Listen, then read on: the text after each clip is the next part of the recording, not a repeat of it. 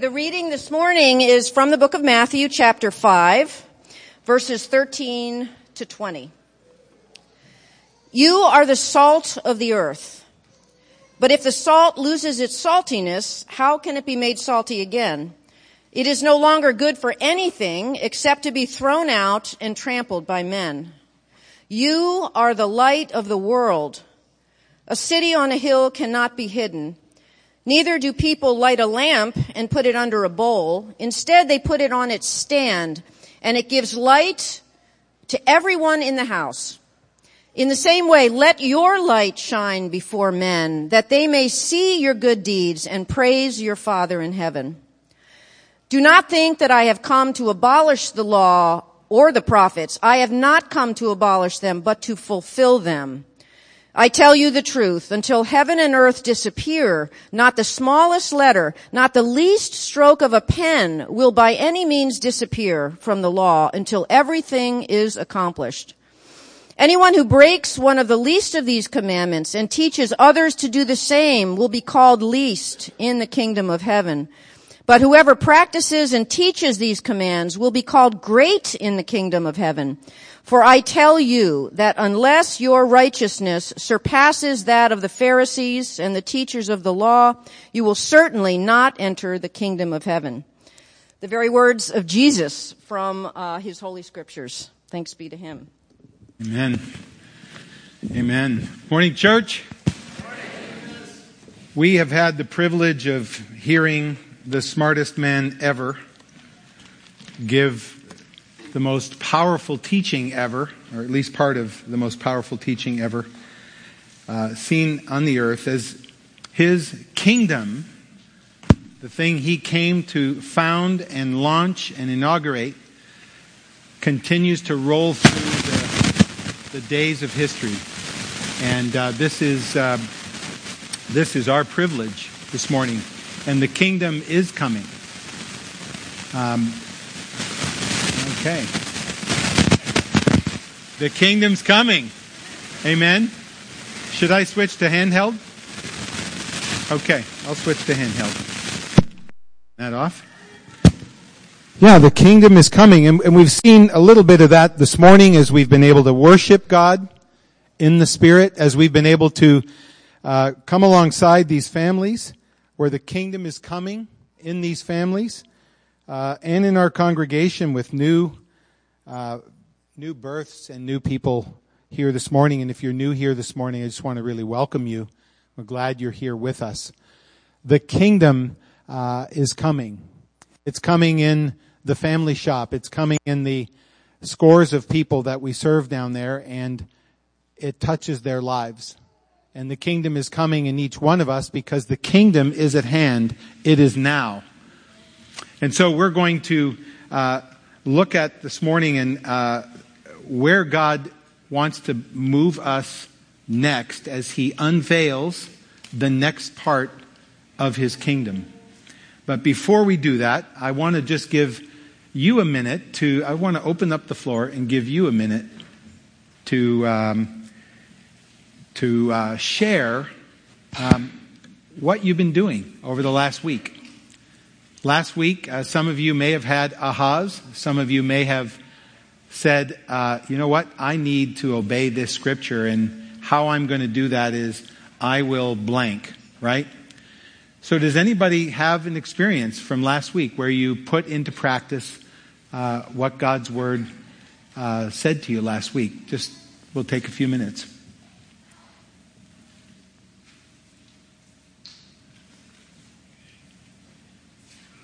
Yeah.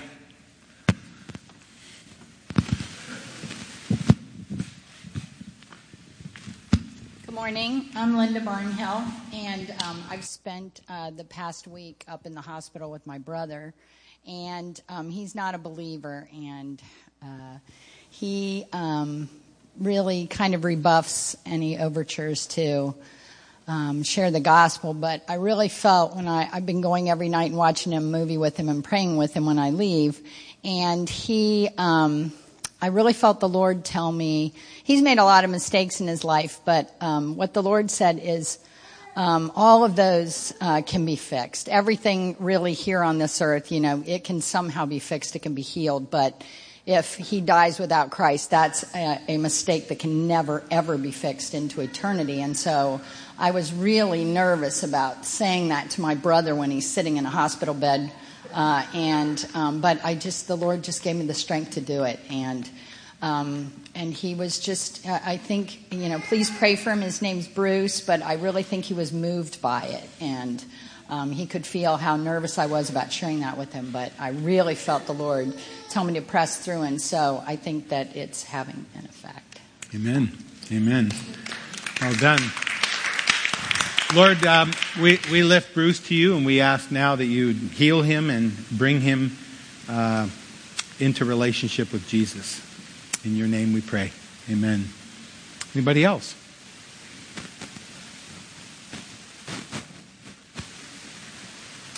Oh, sorry. Hey, okay. Hey, I'm Laura Snow. I'm a nurse, and I work with a lot of nursing students. People are in school, and one particular student this week was having a hard time with test anxiety, like getting called on in class and flooding. You ever had that circumstance when someone asks you for memory recall and you go, ooh? Some people may be feeling that right now when I open the floor and say, hey, you want to share? Amen. So one reason that could be happening, should I separate? One reason that could be happening is it's a flooding. And when your brain goes, or when your heart rate gets up to 100 or more, then you flood and you physiologically have a hard time thinking because your blood is being shunted other places. Is that correct? Plus minus. Thank you, doctor. And, so anyway, one thing is, it also could be a spirit of fear. So, one thing I just challenged her to do was say, okay, when you're flooding, just breathe in and out, elongate. Physiologically, if you elongate your exhalation, it forces you to slow down and your brain to slow down and you think and breathe. And the other thing is just say the word Jesus or just say, you're smarter than me. What do I need to say? And it just takes a split second to say that. And then a lot of times you will just remember the answer. So I challenged her and, she did it. How about that? And she got it. And so one step closer, one step. Amen. Wonderful. Wonderful. We are here every Sunday. Part of the purpose is obviously to worship God with our beings, our songs, our offerings, our time, our service. And but when we receive the word, as we talked about the last couple of weeks, Jesus wants us to put it into practice. So I'm going to pray for that. Father, I just pray that whatever you say today, we would, whatever touches our spirit, whatever we know is from you, that we would do that very same thing, joyfully and quickly. In Jesus' name, amen. So Jesus is coming. We saw last few weeks that he's the King who came. He's the one that was filled with the Holy Spirit. He's the one that the Father loves. He's the one who went into the desert to defeat Satan. He's the one who has come now and preaches the kingdom all over Galilee. And dozens, hundreds, we don't know, it doesn't say, of people are touched, healed, delivered from things like epilepsy and paralysis. And the kingdom comes. Jesus just brings the kingdom. And then he goes through the Beatitudes, which simply remind us that, as Jesus says, these people that I've touched, these blessings of the kingdom are available to all.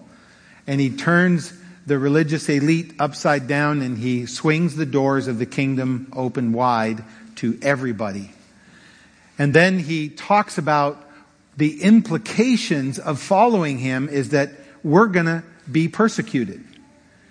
And he says that we should count the cost. We should recognize that's going to happen. And he says, but also the rewards are awesome. Great are your rewards in heaven. And that's where we left off last week. And this week, he's now going to tell us that we are salt and light. And what he's going to do is lead us through what that means. He's going to lead us through what it means to be salt, what it means to be light, and then he's going to start talking about righteousness greater than the Pharisees. So we're going to unpack those three things this morning, and so let's dive in. So he begins by saying, you are the salt of the earth.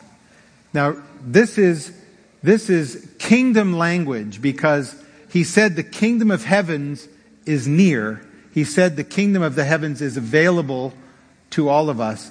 And he's saying, you who are in the kingdom are the salt of the earth. So he's not saying that we have to do something to do that. He's simply saying we are the salt of the earth. And the salt is something that preserves, that acts against decay. It was, if you will, the refrigerator of the Roman times. And it is the salt of the earth. And it's the light of the world that he's talking about. So it is the invasion of the kingdom of light, the kingdom of salt, against the kingdom of the earth, the kingdom of the world. So it is a language that talks about the clash of kingdoms where Jesus is coming to establish his and to take away what Satan has taken. And so that's the language. So it's like the beginning of the Great Commission. He's sending us into the darkness and into the decaying world, the decaying earth, to be salt and light. So let's unpack salt first. What does it mean to be salt? And you can throw out ideas here. I've talked about preservative from decay. It was part of their Levitical sacrifices. Whenever they sacrificed an animal, they had to put salt on there as well. So there's an obvious implication of it. But he says that, you've got to stay salty for that to be effective. So what is he talking about? If you could say, what does it mean to be the salt of the earth? Just shout out what you think it means to be the salt of the earth. Flavorful. All right. Kind. Cause thirst. Pardon me? Cause thirst. Cause thirst. Okay. Interesting. Yep. That's true. Anybody else? Useful. Excellent. Necessary.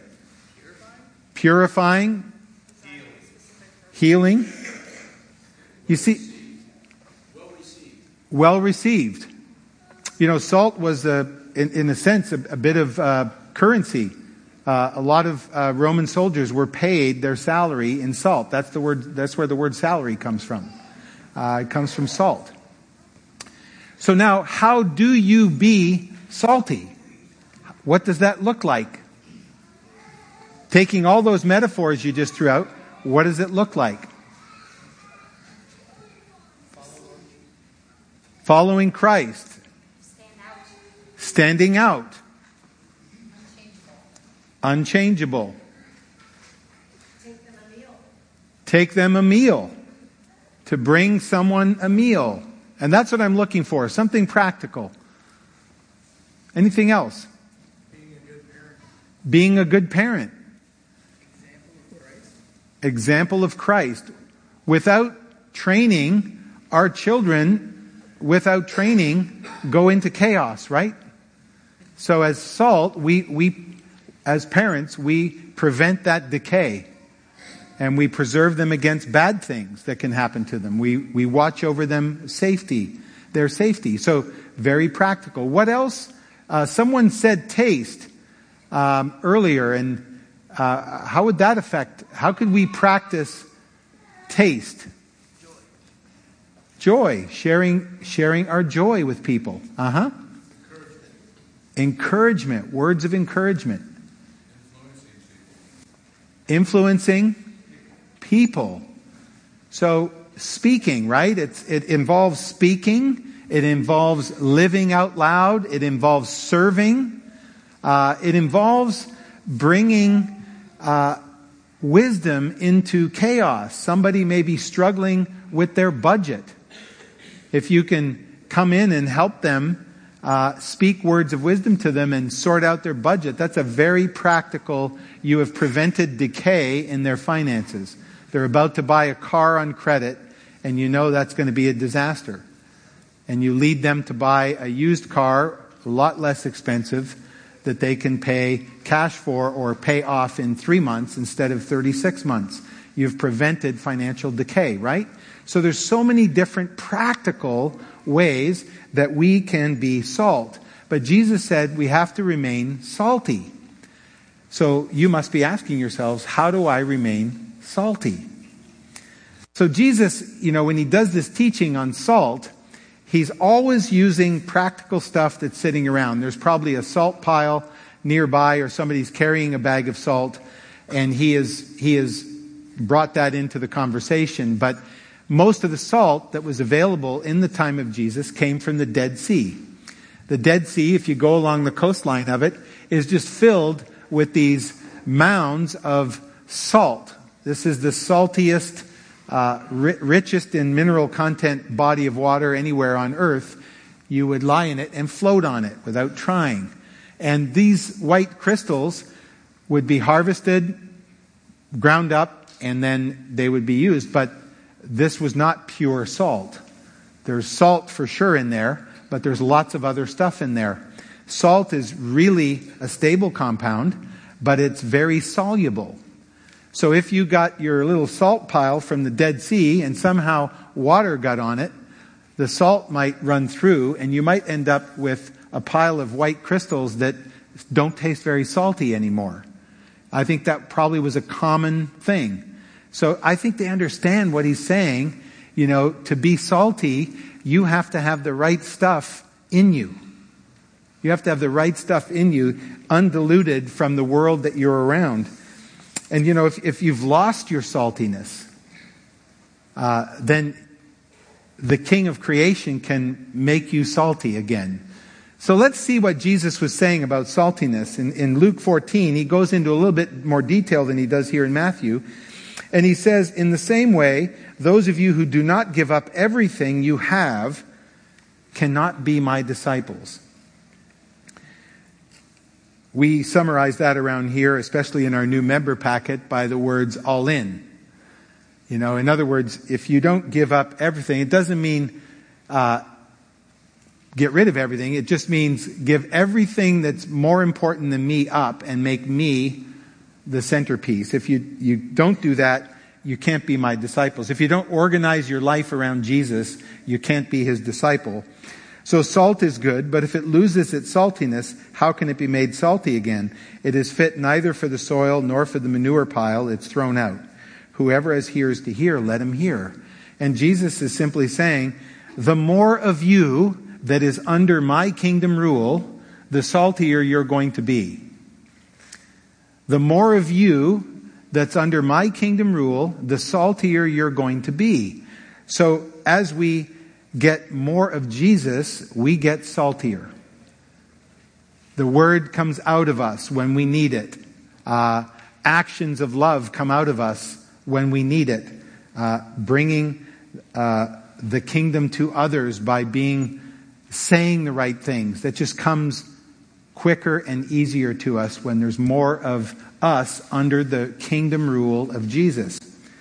And then Paul went on to say that a lot of this has to do with speaking. So he says, let your conversations be always full of grace, seasoned with salt, so that you may know how to answer everyone.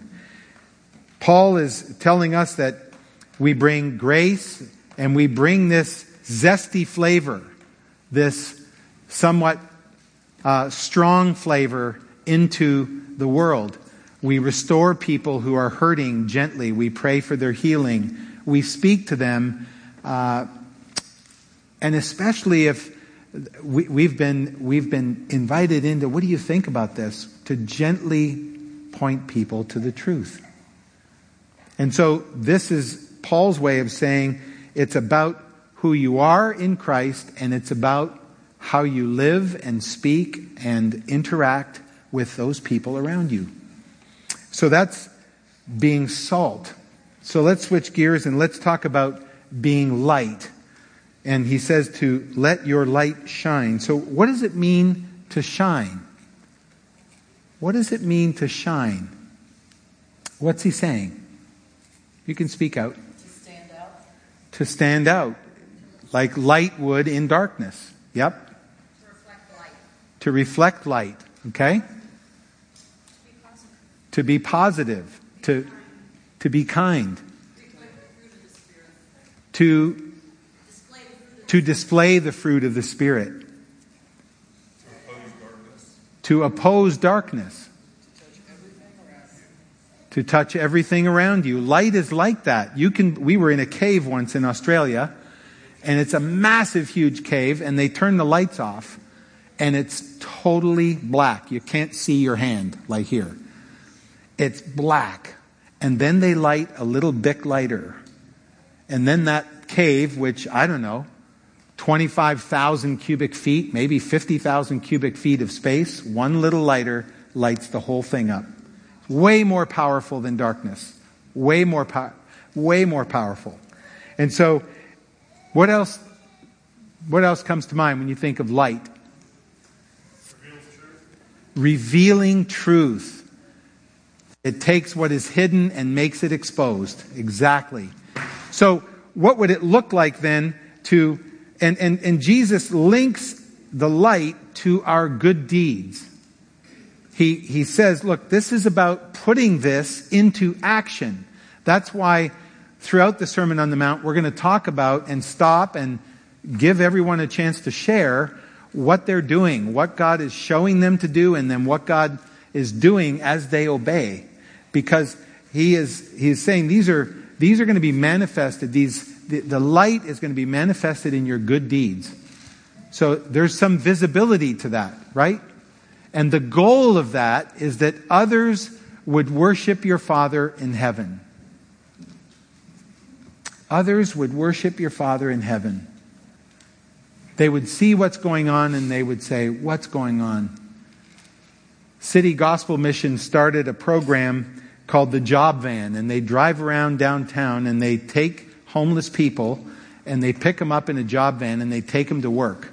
And these homeless people initially didn't want anything to do with it, but eventually, and it's only been going for a month or so, but eventually they've placed 8 homeless people in jobs. 2 of them have their own homes now.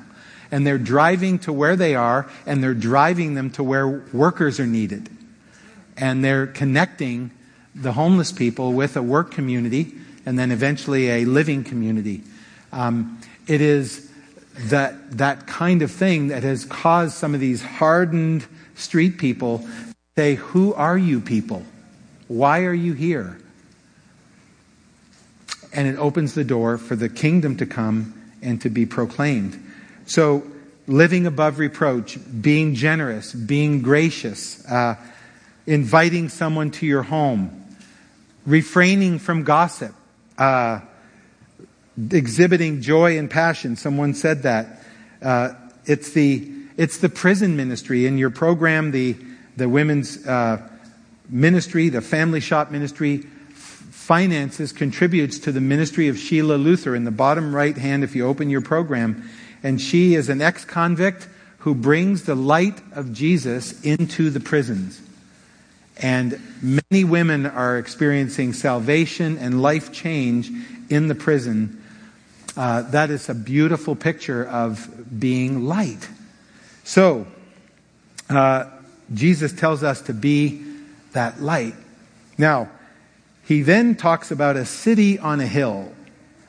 He talks about a lamp on a stand. He says, don't cover it with a bushel or with a covering, but let it shine into the place. He also says, the city on the hill, the light of the city on the hill cannot be hidden. And what is he talking about here? He's saying there's no such thing as a private faith. A private faith is no faith. A private faith is not shining. A private faith is not salting. And so Jesus is on the plain. Let's take a look at a picture here just to help you see this. We are looking from the west side of the Sea of Galilee, Mount Arbel up here, down onto the Sea of Galilee. That's the north end of the Sea of Galilee right here. Jesus is preaching in this little meadow right here. All right? Why we call it the Sermon on the Hill. It's just this little meadow here. That's Mount Hermon. That's 13,000 feet where the Transfiguration took place. And up on this hill, it's very hard to see, I'm sorry, there's a little city, a little village. It's called Safed, S-A-F-E-D. Jesus would have been able to see that village from where he was standing giving the sermon. And he would point up and they would be able to see it. And depending on the time of day, the lights in the evening would be clearly visible. The light in the morning would be clearly visible. He's saying, look, if you're shining for me, it's going to be visible. What he was not saying, make America great again. Let America be the city on the hill. It was not a call to nationalism. It was a call to the church to shine. It was a call to the church to shine. We're the city on the hill. We are the city on the hill. When we leave the building, we're a mobile city on a hill. We are mobile light for the community around us. If you've covered your light, or if you have not been shining, then I encourage you today to just repent and to get prayer and ask God to fill you with salt and ask God to fill you with light. Paul talks about this light thing. He says, do everything without grumbling or arguing. So that would eliminate Facebook rants. Do everything without grumbling or arguing. The people of light do not do those things. So that you may become blameless and pure, children of God, without fault in a warped and crooked generation. Quoting Deuteronomy 32, then you will shine among them like stars in the sky as you hold firmly to the word of life. And again in Ephesians, for you were once darkness, but now you are light in the Lord. Live as children of light, because the fruit of the light consists in all goodness, righteousness, and truth. Like Jill said, the fruit of the Spirit. And find out what pleases the Lord. Have nothing to do with the fruitless deeds of darkness, but rather expose them. This is the light of Christ. This is living out loud. This is being salt and light, which Jesus says we are. And salt and light give. They are things that are given. So they're outwardly focused. We give salt and light out there. We recharge in here. We worship God. We get in His presence. But we give salt outwardly to the people that we interact with. And it's a negative, it has a negative or a defensive function because it stops decay. And it has an offensive salt. And it has an offensive function. Light comes in and obliterates darkness. So like any good city on a hill, we need a good offense and a good defense. We need both. And they work together. So others will know and worship our Daddy. That's the point of it all. And Jesus is saying, this is your calling. This is your identity that I'm now placing on you. And our family has made this verse, Matthew 5:16, our family mission and vision verse. And it has prompted us to practically, when we meet every year, talk about how are we being salt? How are we being light? How can we let our light shine in greater ways? And sometimes it's mission work, and sometimes it's prayers, and sometimes it's neighbors. But I encourage you to think about how God wants to make you salt and light this week coming up. So we're just going to stop for a minute and we're going to ask the question, well, if we are the salt of the earth, if we are the light of the world, if Jesus has called us forth in that, then how will we walk that out this week? So take a minute or two, talk to the person beside you. If you're here with someone, if you're here by yourself, you can pray silently. And if anybody wants to share anything that's popping for them right now, just put your hand up, and after a minute or so, I'll open the floor for people to share.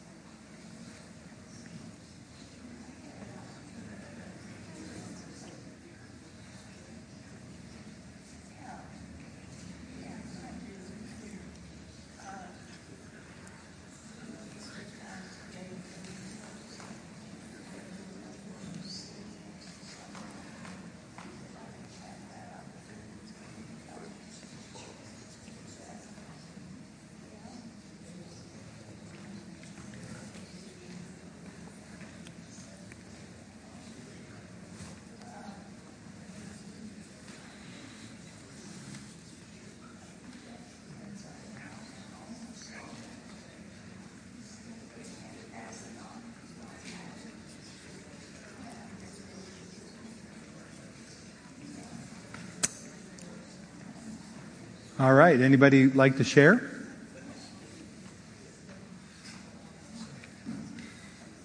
Yeah, Josh? I couldn't hear you.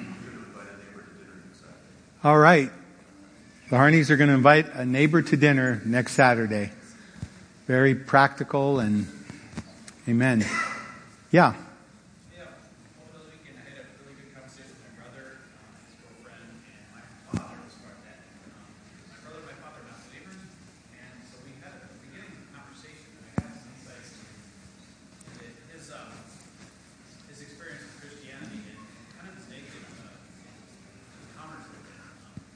So you got to talk to your father and brother, and they had you listened, and they told you about a negative experience with the church. Yep. I wanted to have this conversation for years with them, so it was good. It was a good start, and I want to continue that this week. All right. So you had a good start from last week, and you want to continue that conversation this week. Excellent.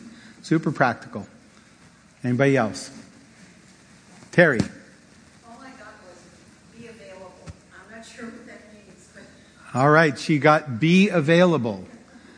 That's a really, no, I really want to highlight that because, between now and next Sunday, you're probably going to talk to somewhere between 25 and 50 people, depending on what kind of job you do and what kind of lifestyle you have. You're going to talk to people, you're going to see people. It could be casual. It could be in the first service, someone was on a walking tour and they met somebody who was a veteran who was struggling, and they prayed for them. So Terry being available, I think that sounds like God, because He will move in some way, and you're just going to need to be available. You're going to need to pay attention and work where He's working. John? I think also we have to speak up, so we have to say things. We can be light, but if we don't explain to people why we're that way. Amen. We have to speak up, John's saying, and that's part of the speaking. It's the living out loud. It comes out of us. If you squeeze us, you should get Jesus. Right? One more. The first thing that came to me was I will not be so critical of others. All right, I will not be critical of others. And that critical spirit can be an awful witness to the King who brings joy and light and all that, right? Amen. So that's the first two. And let me pray. Father, let us be salt and light this week in growing measure. Let us be available. Let us be practical. Let us have our eyes open to what you want to do. And Lord, empower us in Jesus' name. Amen. Well, the final bit of today's text is actually a segue into next week and then actually the next 3 weeks. So Jesus, all of a sudden, and it could feel like a bit of a sheer, he brings up the law. All of a sudden, in verse 17, he just starts talking about the law. Why is he talking about the law? Well, he's been preaching a radical message. And the first thing that people are asking is, wait a minute, this is different from the Pharisees. Is this legit? Is this from God? He has probably healed more than one person on the Sabbath, and he's probably been attacked by the Pharisees and the teachers of the law. So he wants to make it absolutely clear that he is 100% full on with the law to the point that he will fulfill it. He will bring it to pass. So he affirms what we have in our Bibles as the Old Testament. He says, this is totally right, and it will stand. And every jot and tittle will be brought to fruition. I will fulfill all that. And so he's speaking now directly, I believe, to the Pharisees and the religious rulers. Dallas Willard says it this way, in terms of this question. Obviously, he had to say this because this is precisely what his hearers were thinking. They had not heard just another powerless list of legalisms, however pretty, and they knew it. They had heard an upside-down world being set right side up. The law and the prophets had been twisted around to authorize an oppressive, though religious, social order that put the rich and educated in possession of God. Jesus' proclamation clearly dumped them out of their privileged position and raised ordinary people with no human qualifications into the divine fellowship by faith in Jesus. The Pharisees had made their own self-manufactured bounded set. And they had built that bounded set, that fence, and they were in, and everybody else was out. You remember we looked at bounded sets and centered sets about a month ago in the book of Thessalonians. Well, Jesus is saying that these guys, the Pharisees, have selectively taught the law. That's what he's referring to in verse 18. They're selective, and they pick the things they can obey, and then they make mountains out of that, and they omit parts of the law. And Jesus says you've got to teach all of these commands. His commands, the commands in the Old Testament, and all the commands that he's going to give, you've got to fulfill them completely. And he basically says your job is to teach them, obey them yourself, and teach them to others. So in there you see part of the Great Commission in its earliest stages at the very beginning of his ministry. And these Pharisees discouraged people. They wouldn't lift a finger to help people. They would just make them feel like outsiders. Their interpretation of the law, a rabbi's interpretation of the law, whatever the rabbi would teach, would be known as his yoke. What's that guy's yoke? What's that guy's yoke? What's that guy's interpretation of the scripture? And Jesus goes on to say in verses 18 to 20 that the Pharisees are selective, they are not obedient, and that the law is good if you know what it really means. And so then he goes on to say, essentially, I'm going to give you my yoke. I'm going to fulfill the law. I'm going to tell you how to do that. He's going to interpret the Torah into the yoke, or by the yoke of the Messiah. So this is what he means in Matthew 11 when he says, come to me. Can you put that next one up? Come to me, all you who are weary and burdened, and I will give you rest. Take my yoke upon you and learn from me, for I am gentle and humble in heart, and you will find rest for your souls. For my yoke is easy and my burden is light. And he is now going to proceed in the rest of the Sermon on the Mount to interpret the Torah properly. And he's going to give them the Torah of Messiah, and it's going to be a yoke that we can actually do. Now, it's going to take a while for this to be fully unpacked in the Bible to the book of Acts, and beyond. But what he means is, by the Holy Spirit, I will give what the prophet said, Ezekiel and Jeremiah. You're going to get a new heart, and I'm going to put my Spirit in you, and I'm going to put my word in your heart from the inside out. And that's how you're going to be able to function in the new covenant. And so it's going to be like a well where everyone is invited to come and drink from the rivers of living water by having Jesus holy and the Holy Spirit in us and be able to actually fulfill the law. Paul says it this way in Romans. He says in verse 8:4, in order that the righteous requirement of the law might be fully met in us.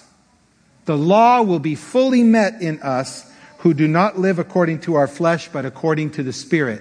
So clue number 1 in Romans is you need the Spirit to fulfill the law.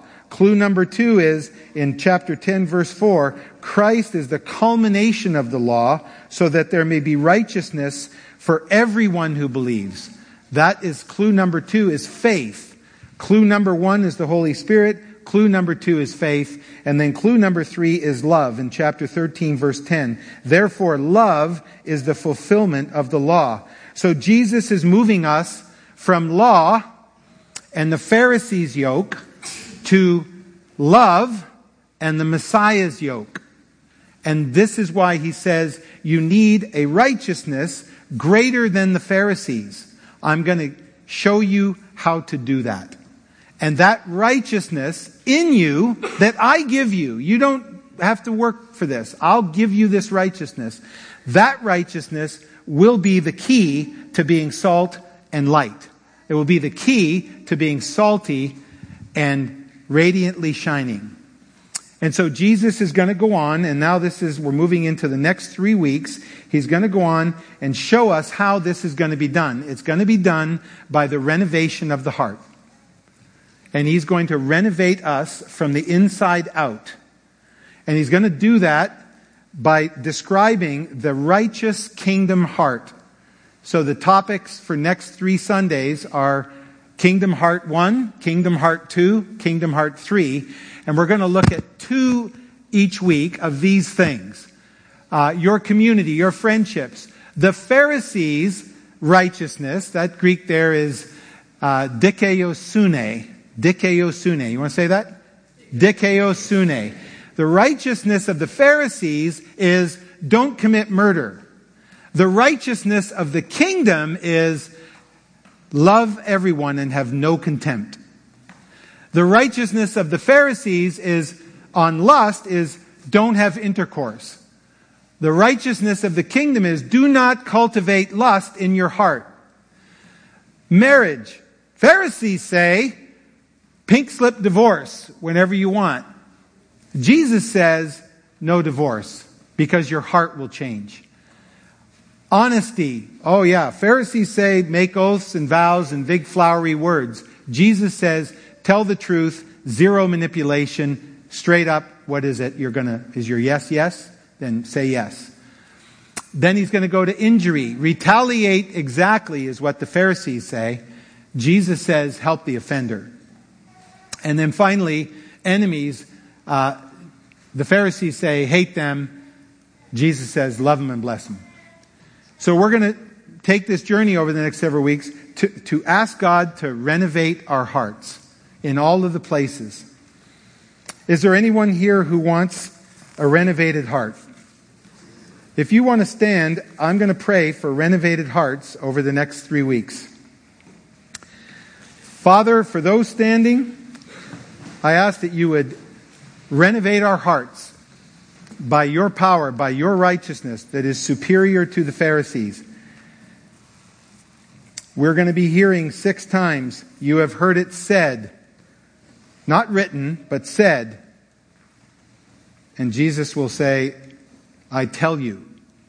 So 6 times this next 3 weeks, we're going to have a chance to have Jesus renovate our hearts. So Father, come now over this congregation, renovate our hearts, turn us fully into good trees, take possession of more of us, bring us into perfect fullness in Jesus Christ. We ask in your name. Amen. You can be seated. So we're just going to finish up with some worship this morning. By the way, C.S. Lewis says the command to be perfect, which is in chapter 5, verse 48, we'll get there, is not idealistic gas. He is going to make us into creatures that can obey that command. So as we worship this morning, we'll have prayer teams. And I encourage you, if you need prayer to be more salty, if you need prayer for more light, if you need prayer for a particular part of your heart, I have been sensing this morning that one of the ways God wants to really move in this congregation at this time is on anger. That the curse of anger can be broken as Jesus reorients our hearts. So if that pertains to you, I encourage you to get prayer. And as the worship team leads us, we're just going to have the first song is just to receive and to experience God's presence, and then we'll close by getting up and worshiping all together. But let me pray. Father, thank you for your identity, your statement of our identity in you, that we are salt and we are light. And Lord, we ask you now to renovate our hearts in Jesus' name. Amen.